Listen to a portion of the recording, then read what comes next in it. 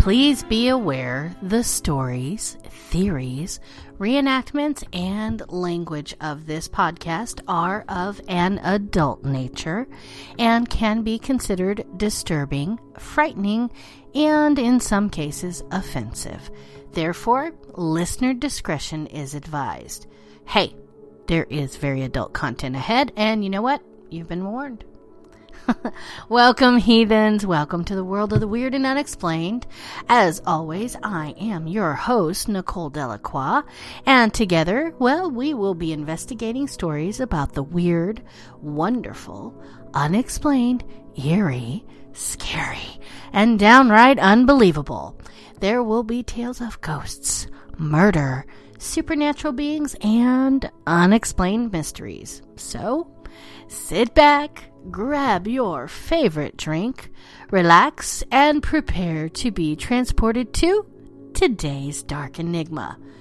And on today's Dark Enigma, we're going to be exploring yet another witchy story because, as you know, it's Witchtober! And if you don't know, guess what? It's Witchtober! And, we cannot do Witchtober without our next story. But it's, a surprise. Anyways, as always, we will be playing our drinking game, and as you know, the drinking game is only for those of us that are at home and have nowhere else to go tonight because I'm such a loser. I will leave the choice of your witchy brew up to you. Yes, that rhymed. Don't tell me. So choose your poison accordingly, my darlings. All right, now for the game part. How about every time I say voodoo, that's going to be a single shot. And every time I say New Orleans, that's going to be a double shot. Have you guessed who today's show is about yet? No? Really? Alrighty then. We've got that business end out of the way, and we can jump headfirst into today's Dark Enigma. And the story of... Wait for it.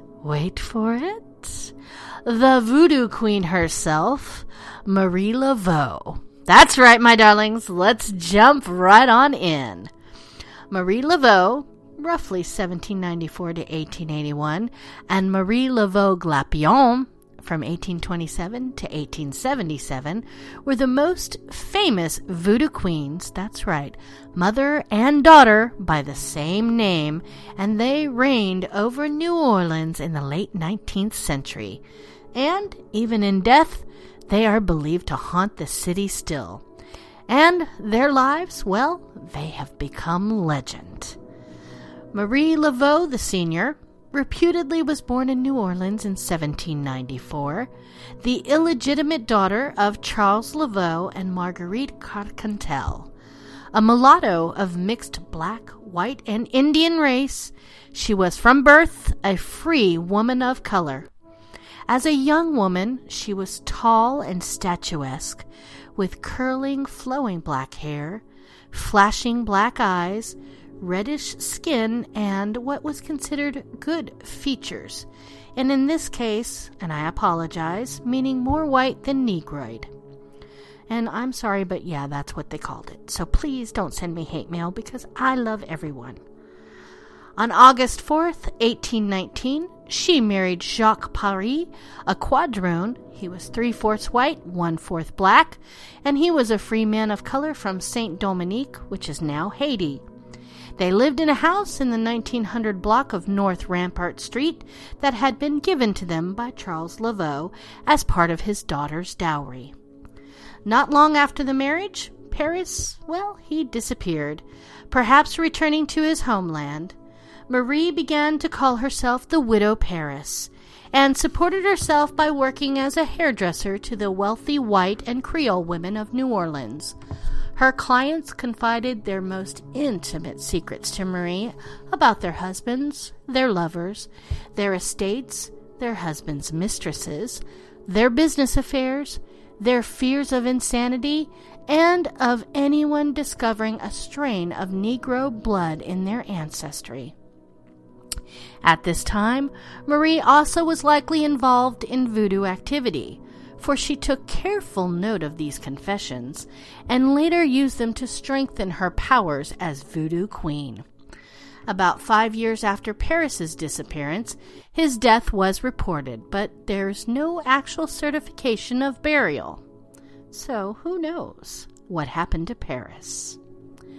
Around 1826, Marie became the lover of Louis-Christophe Duminy de Glapion. Yeah, say that 5 times fast, right? Another quadroon from Saint Dominique, who lived with her on North Rampart until his death in June of 1855. They never married, but they had 15 children, so they must have been doing something. After establishing her relationship with Duminy de Glapion, Marie gave up hairdressing and began to devote all of her energy to becoming the supreme voodoo queen of New Orleans. The voodoo practiced by black African slaves was a mixture of African and Caribbean rites. The rites were held in secret deep in the bayous. Stories circulated that they involved worship of a snake called Zombe, orgiastic dancing, which I can get into, drinking, and lovemaking. I'm loving voodoo more and more. Nearly a third of the worshippers were whites who sought magical power for their own ends.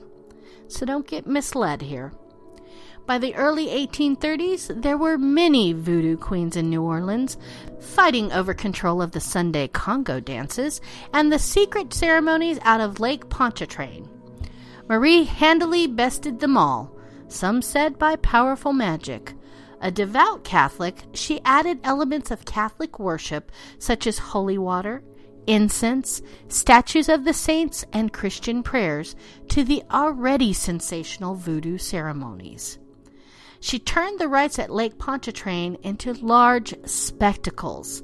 The police, the press, young New Orleans Rose, and any other thrill seekers interested in forbidden fun were invited to attend, provided they paid an admission fee, of course. Marie added to the carnival atmosphere with such acts as praying over a black coffin and sacrificing roosters. I've sacrificed a cock in my time or two. Oops, sorry about that. Meanwhile, other more secret orgies were organized for wealthy white men looking for beautiful black mulatto and quadroon mistresses. Marie then gained control of the dances at Congo Square, entering the gated area before any of the other dancers and performing with her 20-foot snake for the fascinated onlookers. Okay, the snake is where they lost me, because Nicole don't do no snakes. Yikes with the creepy collies. Ugh. Okay. Eventually, the information learned from her former hairdressing clients, her considerable knowledge of spells, and her own style and flair made Marie the most powerful woman in the city, sought by both whites and blacks for magical concoctions and advice. She charged whites high fees, but few blacks paid for her services. And stories about Marie abound. Most of the tales are no doubt exaggerations, but these are some of the best, well, at least in my humble opinion. So we're going to talk about some stories, my loves. Get ready, settle in, fill up your drink. I can wait. Come on, hurry up. Okay. Around 1830, the son of a very prominent and aristocratic New Orleans family apparently raped a young girl of lower but respectable class. Evidence against the young man was strong. Out of desperation, either the father or the son, because both are credited in the story, went to Marie Laveau to enlist her help in an acquittal. The father promised Marie a new house if she could succeed. At dawn of the morning of the trial, Marie went to pray at St. Louis Cathedral, remaining at the altar rail for several hours with 3 guinea peppers in her mouth. Then she sneaked into the Cabildo, the old seat of French-Spanish justice, and placed the peppers under the judge's chair. On his doorstep, Marie placed a gris-gris, a charm bag of powdered brick, and she pinned a note on the front door declaring the young man's innocence. She even brazenly signed the note, believing in her own power and prestige. The jury reportedly was made up of other young aristocratic Creole playboys, many of whom had committed, similar crimes, but had not yet been punished. The prosecuting attorney pleaded passionately for conviction, appealing to the jury's biblical sense of right and wrong. Marie watched silently from the gallery, finally flipping a piece of paper containing one of her hairs onto the prosecutor's shoulder. The verdict: not guilty. In gratitude, the father kept his promise and gave Marie a new house on St. Anne Street in the French Quarter near Congo Square. Marie and her family, including Glapion, lived there until she died in 1881, and it pleased Marie to claim that the cottage was one of the oldest in New Orleans, part of the Laveau family for 7 generations. The house became Voodoo headquarters, and the small outbuildings probably housed, hookups between other white men and their black lovers. The freed young man began attending church to give his thanks for his good fortune, and finally repudiated his wild friends in remorse for his sins. He determined to marry the woman he had wronged, but she refused. Again, the young man appealed to Marie Laveau, who promised him that the girl would marry him within 1 month. Marie made the man a gris-gris bag containing love powder, or talcum, feathers, pulverized lizard eggs, and donkey hair, which he had to wear around his waist. Because, there has to be a jackass in there somewhere, right? Then she took hair from various parts of the young man's body and spread them on the lady's doorstep. The lady continued to spurn the young man, but, unfortunately, she met him coming into church as she was leaving. She turned to run, fell and sprained her ankle. He tenderly picked her up, begging her to let him get a doctor and take her home. Impressed with his solicitude, she yielded, and he kissed her. The next day, she married him, albeit limping down the aisle. I like that story. Don't you? All right. Another affair of the heart concerned a wealthy old bachelor who was madly in love with the daughter of another Creole gentleman. The girl was young enough to be the man's granddaughter and had rejected his advances. But her father, suffering from financial reversal, tried to convince his daughter of the benefits of the match, and when she refused, he locked her up in a cabin near the lake. Every night, the old man, attended by the girl's father, came to the cabin and tried to woo her, but still she refused. Her father cajoled, threatened, and even beat her, but she held fast, swearing to die first. She had already given her heart to a dashing young adventurer who was expected to return home from the West Indies any day with his newfound fortune. Having no other alternatives, the father and the old suitor turned to Marie Laveau, who promised that the wedding would take place. She gave love powders to the father to put in the girl's food, and made the old man a gris-gris containing the dried testicles of a black cat. He was to wear the bag near his own genitals to cure his impotency and bring back virility. Finally, Marie advised patience, telling the men to refrain from begging for the girl's hand for 2 weeks. At the end of a fortnight, the girl, very pale and weak, agreed to marry the old man. Both men were overjoyed, and plans commenced for the wedding to take place at once. 2 weeks later, all of New Orleans society crowded St. Louis Cathedral for the ceremony, gossiping about the lovely young bride taking the hand of an old man with bent knees and a toupee. Everyone was invited to a huge reception that night at the groom's mansion, replete with champagne and rare delicacies. As the party became livelier, the celebrants demanded that the bride and groom lead the first dance. Flush with his conquest, he led his wife out into the ballroom and began to waltz. For a moment, he was young again. Then he stopped, face turning purple, and crumpled to the floor. The bride shrieked, a doctor rushed to help, but it was just too late. The new bride inherited all the old man's fortune, enabling her to call her lover home from the West Indies. After a year of conventional mourning, they married and reportedly lived happily ever after. Questioned about her role in the affair, Marie Laveau would reply that she had promised only that the wedding would take place. I like the way she thinks. I'm loving her more and more. Although love provided more business for Marie Laveau than anything else, she was also known for her work with convicted prisoners. Marie had always performed acts of Christian charity, helping Pierre or Father Antoine, New Orleans' much-beloved priest who had married her and Jacques Paris, with yellow fever victims.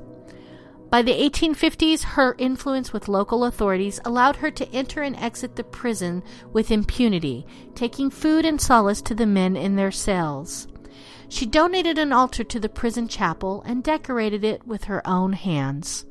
None of these visits exhibited any outward signs of voodoo, only devout Catholicism.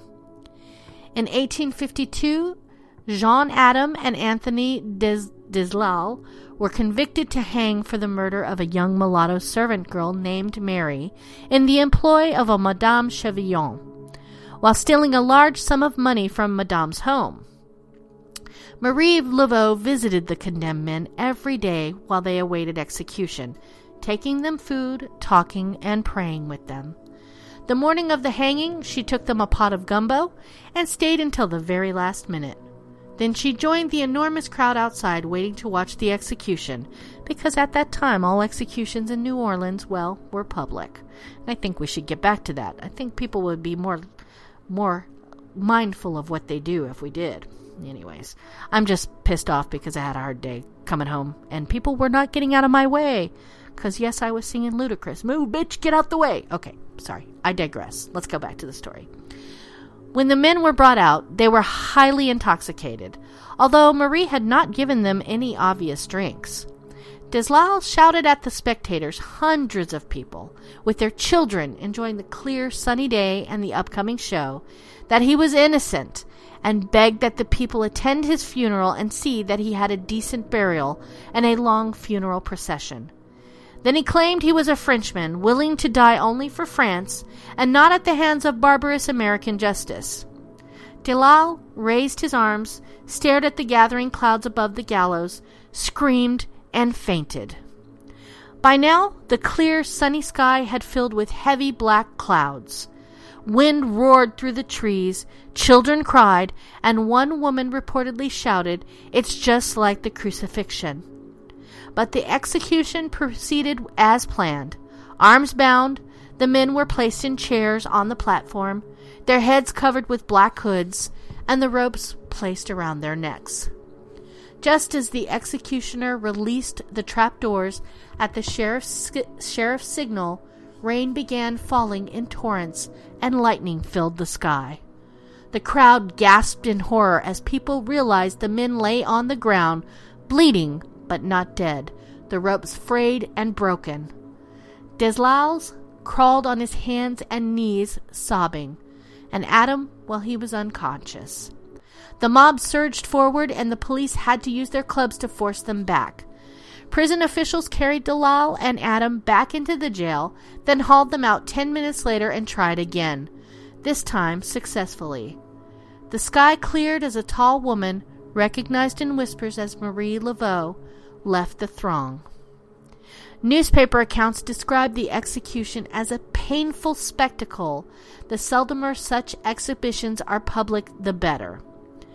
Everyone who was there and anyone who heard the story believed Marie Laveau had caused the storm and almost saved the lives of the murderers. The whole affair caused such an uproar that the Louisiana state legislature outlawed public executions in the state forever. All right.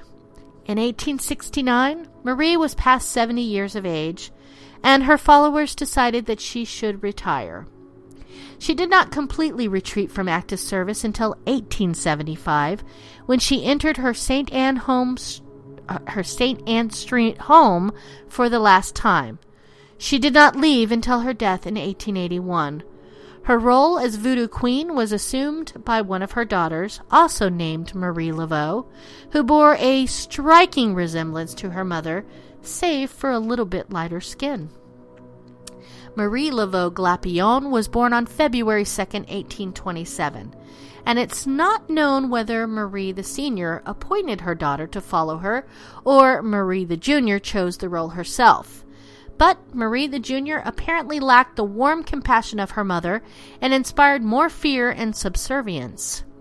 Like her mother, she started out as a hairdresser, but then graduated to running a bar and brothel on Bourbon Street between Toulouse and St. Peter Streets. Marie the Junior continued assignations as Maison Blanche, the house her mother had built for secret voodoo meetings, and liaisons between white men and black women. The police looked the other way because, well, they were afraid of crossing her and ending up, well, hoodooed or bewitched. One of the most important events in the New Orleans voodoo calendar was June 23rd, St. John's Eve, the observance of the summer solstice. The event was celebrated by voodoo rites at Bayou Saint-Jean on Lake Pontchartrain. Originally, the rites were religious, but Marie, the senior, had turned them well into a circus. And by the time Marie the Junior, most St. John's Eve's rites were led by underling voodoo queens, but Marie the Junior presided more than once. According to one newspaper account of St. John's Eve's in 1872, the crowd sang to Marie the Junior, then built a large fire to heat a cauldron. The cauldron was filled with water from a beer barrel, salt, black pepper, a black snake cut in 3 pieces, representing the Trinity, a cat, a black rooster, and various powders. Marie ordered everyone to undress, which they did, while singing a repetitive chorus. At midnight, they jumped into the lake for about half an hour to cool off, then came out and sang and danced for another hour. Marie then preached a sermon, then gave the celebrants permission for a half-hour's recreation, or sex. Only half an hour for that. Well, I guess a half an hour would be okay. Afterwards, everyone ate and sang some more until the signal was given to extinguish the fire under the cauldron. 4 nude women threw water on the fire, then the contents of the kettle were poured back into the barrel. Marie told everyone to dress again. She preached another sermon, and by then it was daybreak and everyone went home. Marie lived out the rest of her days quietly. She was seen around town attending daily mass and social gatherings, but in her later years she did not do so much dramatic grandstanding as she had in her earlier years, possibly because by then her reputation had been firmly established and she had made for herself a comfortable life and no longer needed to impress anyone. One peculiar mystery surrounding Marie Laveau was her youthful appearance well into old age. I'm going to say it, black don't crack, people. Many attributed this to the belief that the voodoo spirits had blessed her with a youthful appearance and an unnaturally long life. But more than likely it was due to good genetic makeup. Hell, my mom, I'm not going to say, but she's in her 60s, and you would swear she was 40s. Also, it's known that Laveau had a daughter with Christophe Glapion, that was also named Marie, that also bore a striking resemblance to her mother, and that after her death she took over the practice, which would account for those sightings of Marie Laveau well into the 20th century. They were really seeing her daughter, not her. And it's believed that Marie Laveau the Senior died at her home on Rue Sainte-Anne in 1881, and that the daughter died of a heart attack at a Mardi Gras ball in 1897. Now, these details are recorded in Robert Tallant's book based on eyewitness testimony of contemporaries of both Maries. Both women are believed to be buried in an above-ground crypt in St. Louis Cemetery, which has become a shrine where devotees pay tribute to the great legendary voodoo queen. And there have been several ghostly phenomena associated with Marie's tomb. Each year, countless vagrants who call the cemetery home claim to see her ghost dancing from tomb to tomb. And on one occasion, a patron of the local drugstore claimed that Marie materialized in front of him and asked if he knew who she was. When he responded in the negative, she slapped him in the face and levitated out of the drugstore and over the fence toward her grave. I'm just going to say I love her more and more. I don't know about you, but I do. Many claim that Marie watches over the city in the form of a big black crow. A popular superstition involves marking her grave with 3 X's in red chalk, making a wish, or asking her to bless a gree-gree. In any case, voodoo practitioners know that Marie lives on in spirit form, and that their beloved queen, who held her own as a francophone, Creole, Catholic, and voodoo woman in a world dominated by white Anglo males, can hear and bless them from the spirit world. Her obituaries described her as a saintly woman who had nursed the sick and prayed incessantly with the diseased and the condemned, and said her alleged beauty had attracted the attention of Governor Claiborne, French General Humbert, Aaron Burr, and even the Marquis de Lafayette. The obituaries further claimed she had lived her life in piety, surrounded by her Catholic religion, but made no mention of her voodoo activities. Even one of her surviving children, Madame Legendre, claimed her saintly mother had never practiced voodoo and in fact had despised the cult. The faithful, however, know better. With her mother's passing, Marie the Junior faded into obscurity. She had been so closely identified with her mother that she apparently had little persona of her own. She continued to reign over the voodoo ceremonies among the blacks and ran the Maison Blanche, but she never regained media attention. According to legend, she drowned in a big storm in Lake Pontchartrain during the 1890s. Some people, however, claim to have seen her as late as 1918. Now, Marie I, or the Senior, is reportedly buried in the family crypt at St. Louis Cemetery No. 1. The cemetery is quite small, but the tomb seems to appear out of nowhere when walking among the crypts. The vault does not bear her name. According to the inscription, it belongs to Marie Philomée Glapion, deceased June 11, 1897. Nonetheless, the tomb still attracts the faithful and the curious. Petitioners leave offerings of food, money, and flowers, and then ask for Marie's help after turning around 3 times and marking a cross with red brick in the stone. One popular legend holds that Marie the Senior never died, but changed herself into a huge black crow which flies over the cemetery. The crow's head feathers supposedly stick up in tufts, after the fashion in which Marie wore a tignon or kerchief over her own hair, tied in 7 knots with the points sticking up. Marie II, or her daughter, is believed to be buried in St. Louis Cemetery No. 2, where another crypt marked Marie Laveau bears red brick crosses and serves as the wishing vault for young women seeking husbands. Other stories place Marie in cemeteries on Giraud Street, Louisa Street, and Holt Streets as well. Both Maries, however, are said to haunt New Orleans in various human and animal forms. In addition to being seen as a crow, one or the other has been seen as an old woman in a long white dress and blue tignon, as a snake, and as a Newfoundland dog. The apparitions have been sighted floating up and down St. Anne Street, and on St. John's Eve, when Marie I slipped off to St. John's Bayou on Lake Pontchartrain for secret voodoo rites, residents of the bayou hear an ethereal singing and see a shadowy figure who looks like a woman clinging to a floating log.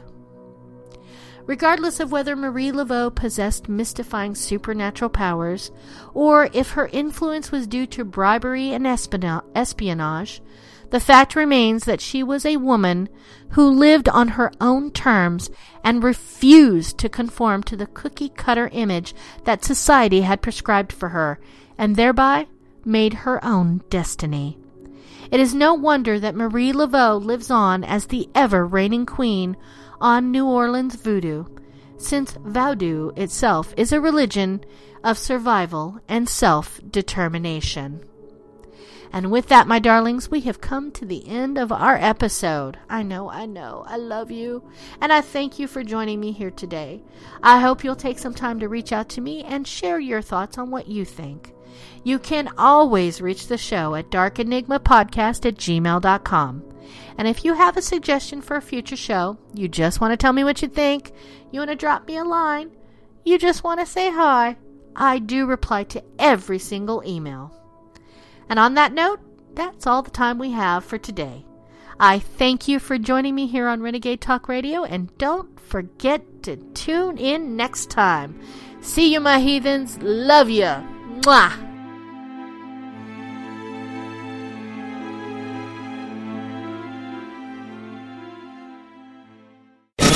We don't sugarcoat shit. This is Renegade Talk Radio. Renegade Talk Radio.